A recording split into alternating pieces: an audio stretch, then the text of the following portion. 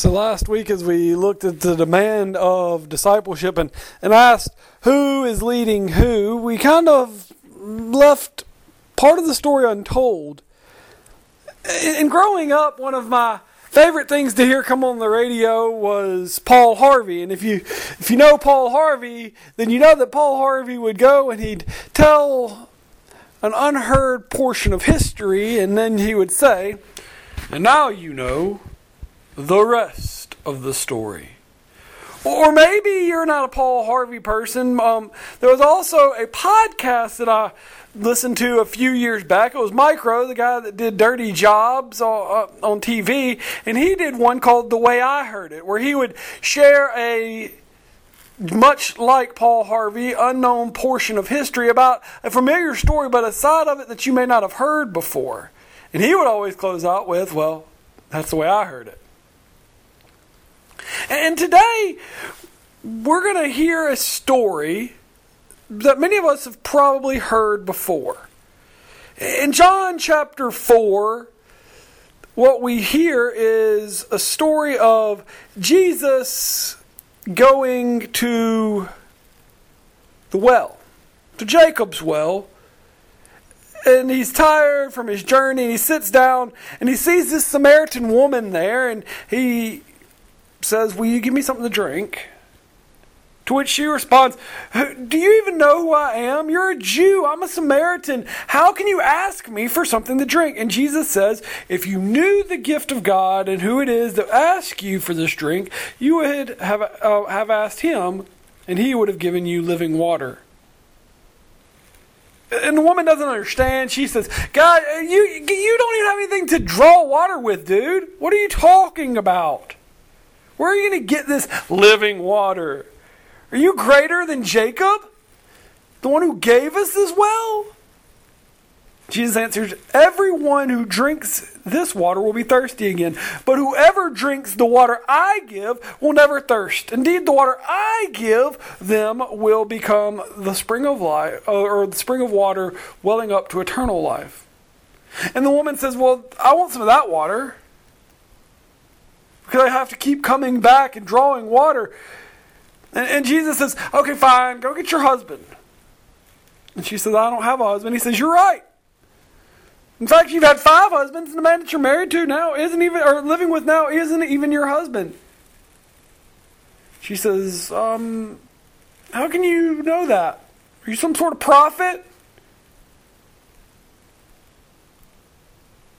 And he says, "Woman, believe me, a time is coming when you will worship the Father neither on this mountain nor in Jerusalem. You Samaritans worship what you do not know. We worship what we do know, for salvation is from the Jews. Yet a time is coming, and has now come, when the true worshipers will worship the Father in the Spirit and in truth, for they are the kind of worshipers the Father seeks. God is Spirit, and His worshipers must worship in spirit and truth." And she says, "Yeah, I know the Messiah is coming. I get it. When he comes, he's going to explain everything." And Jesus says, No. I am him. Now, this is the story that we know. We've heard this story before. But now let us hear the rest of the story. Because in John chapter 4, verse 39, it says that many of the Samaritans from the town that believed in him because of the woman's testimony, that he told me everything I ever did. And so when the Samaritans came to him, they urged him to stay with them. And he stayed 2 days. And because of his words, many more became believers. And they said to the woman, "We no longer believe just because of what you said. Now we have heard it for ourselves. And we know that this man really is the Savior of the world." This is the rest of the story, not just for the woman at the well, but the rest of the story as to what discipleship looks like. As we hear the unfolding of what the gospel calls us to do, which is that disciples make disciples. Jesus calls his disciples to go, to do, to share, to create, to make. And he does so in the Great Commission. which is a co-mission of us and God working in harmony with one another. This is our mission to go and make disciples of Jesus Christ, baptizing them all over to the ends of the earth. If you're a United Methodist, you may know that our mission statement is make disciples for the transformation of the world. We are called, our mission is to make disciples for the transformation of the world. Now, if I was to ask you what is your local church's mission, you may know it, you may not. You may not even have a defined mission statement for your local churches. I know some do not. But I would dare proclaim that all churches' mission is this: disciples that make disciples. Seeking to pass on what we have experienced, to see the exponential growth of discipleship. Now, this mission, this challenge, is a warning against the way that the church for many years has operated. Because for many years the church has kind of fallen into this trap of just hoping that they will come to us. We'll do stuff here and maybe they'll show up. And if we only had some folks that showed up, if we only could find some good committee members and chairs that would show up, if we could only find those people that would give well and they would show up, then we'd be okay. But the call to be a disciple, as set forth in the Great Commission and lived out with the woman at the well and the Samaritan woman, is to go and do, to go and make. The church is never meant to be stagnant, but active, going, doing, creating, sharing. The woman met Jesus at the well. And after a conversation with him, was so overwhelmed with what she had experienced that she went and shared her story with everyone that would listen. Why? Because she wanted all to know and get and experience what she had. And they're intrigued. Because, let's be honest, we live in a society, we live in a world that understands the power of story. You hear a story, you want to experience it for yourself. This is why when people and friends go on vacations and they come back sharing stories, you go, oh, I really want to go there and experience that. And so they find themselves drawn to what she is sharing, to what she has. So what does she do?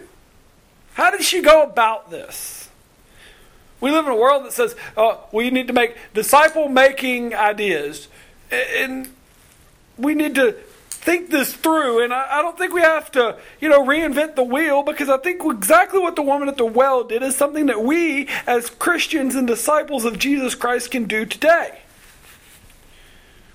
Give them Jesus. Share our stories. Not just talk about Jesus, but start to live out and share Jesus with others. Showing the change that this encounter has made in your life. Become part of this story, the furtherment of God's kingdom here on earth. You see, the people are not drawn in by some argument or a perfectly constructed track that says, this is why you need to believe. They're not drawn in by some wonderful sermon with 3 points and a poem. They're not drawn in because somebody has this perfectly constructed case as to why they should believe, but they are brought in by, as Leonard Sweet would proclaim, an apologetic of aesthetic, meaning they are living out, they're presenting Christ through the way that they live and through the way she lives. She's sharing the beauty of Christ. Gandhi is quoted as having this wonderful stance, I guess. It's not really a wonderful stance depending on how you find yourself, but it says, I like your Christ, but I do not like your Christians. Your Christians are so unlike your Christ. And I would dare say that there are many in our world today that would proclaim that same thing. Which raises a question if we're honest. We can get mad and go, oh, how dare them be judgmental of me? Don't they know that I've got it figured out and they need what I've got? Or we can ask the question, be honest with ourselves. Are we presenting Christ? Can people see and experience the beauty of Christ in the way in which we live and love as individuals? And can people see and experience the beauty of Christ through our churches? I've often asked this question, and I want us to be honest. That so often we find ourselves trying to preserve the institution that is our churches, our buildings and such. But I want to ask the question that if our churches cease to exist in our communities, what would really be lacking from the community? What would be missing other than the building? You see, I think Gandhi may have hit the nail on the head that many of us proclaim Christianity, but we do not look like Christ in the way in which we live. And when followers don't look like that which they claim to follow, it's a disservice and a misrepresentation of the leader. And so we have done a disservice to Christ by proclaiming to be Christians, but living in a way that does not exemplify the love and grace and mercy that He calls us to share. 1 Peter 3:15 says, in your heart, revere Christ as Lord. And I think some of us go, okay, I got that part. We also got the second part. It says, always be prepared to give an answer to anyone who asks you to give a reason for your hope. We got that part too. We're ready to tell you why. Oh, we'll tell you what we're doing right and what you're doing wrong. But we lose sight of this third part that says to do so with gentleness and respect. Do so in the beauty of Christ. 1 Peter understands. The woman gets it. To fulfill the Great Commission is the call to live out the Great Commandment. Love God and love everybody else. It's a simple proclamation, but we have begun to make it more difficult than it has to be. We want people to be changed before they come to Christ and not allow Christ to change them as we introduce them to the story and tell them their place in the story is that we are a people that are in need of God's grace. The Great Commandment, the Great Commission, both are a call to let the beauty of Jesus shine in and through us. To be Christ. To exemplify Christ in a world that so badly needs to see, hear, and feel His presence. To not just proclaim stories, but to live into the story that is still ongoing, which is the Scripture. You see, the Bible itself, we need to understand this. The Bible itself does not simply end. We are continuing to live out the gospel. To share the good news. To proclaim Jesus Christ is Lord. So as we take our place in the story, we invite others to enter into the story. And we continue to make disciples, introducing people to Jesus Christ, showing them the beauty of relationship, the beauty of God, the beauty of the kingdom, as we seek to act and interact with one another in gentleness, respect, love, grace, and mercy. So let us be a people that go forth seeking to pass it on, giving out what we have encountered, giving away what we have experienced, that others may come to know. Amen and amen.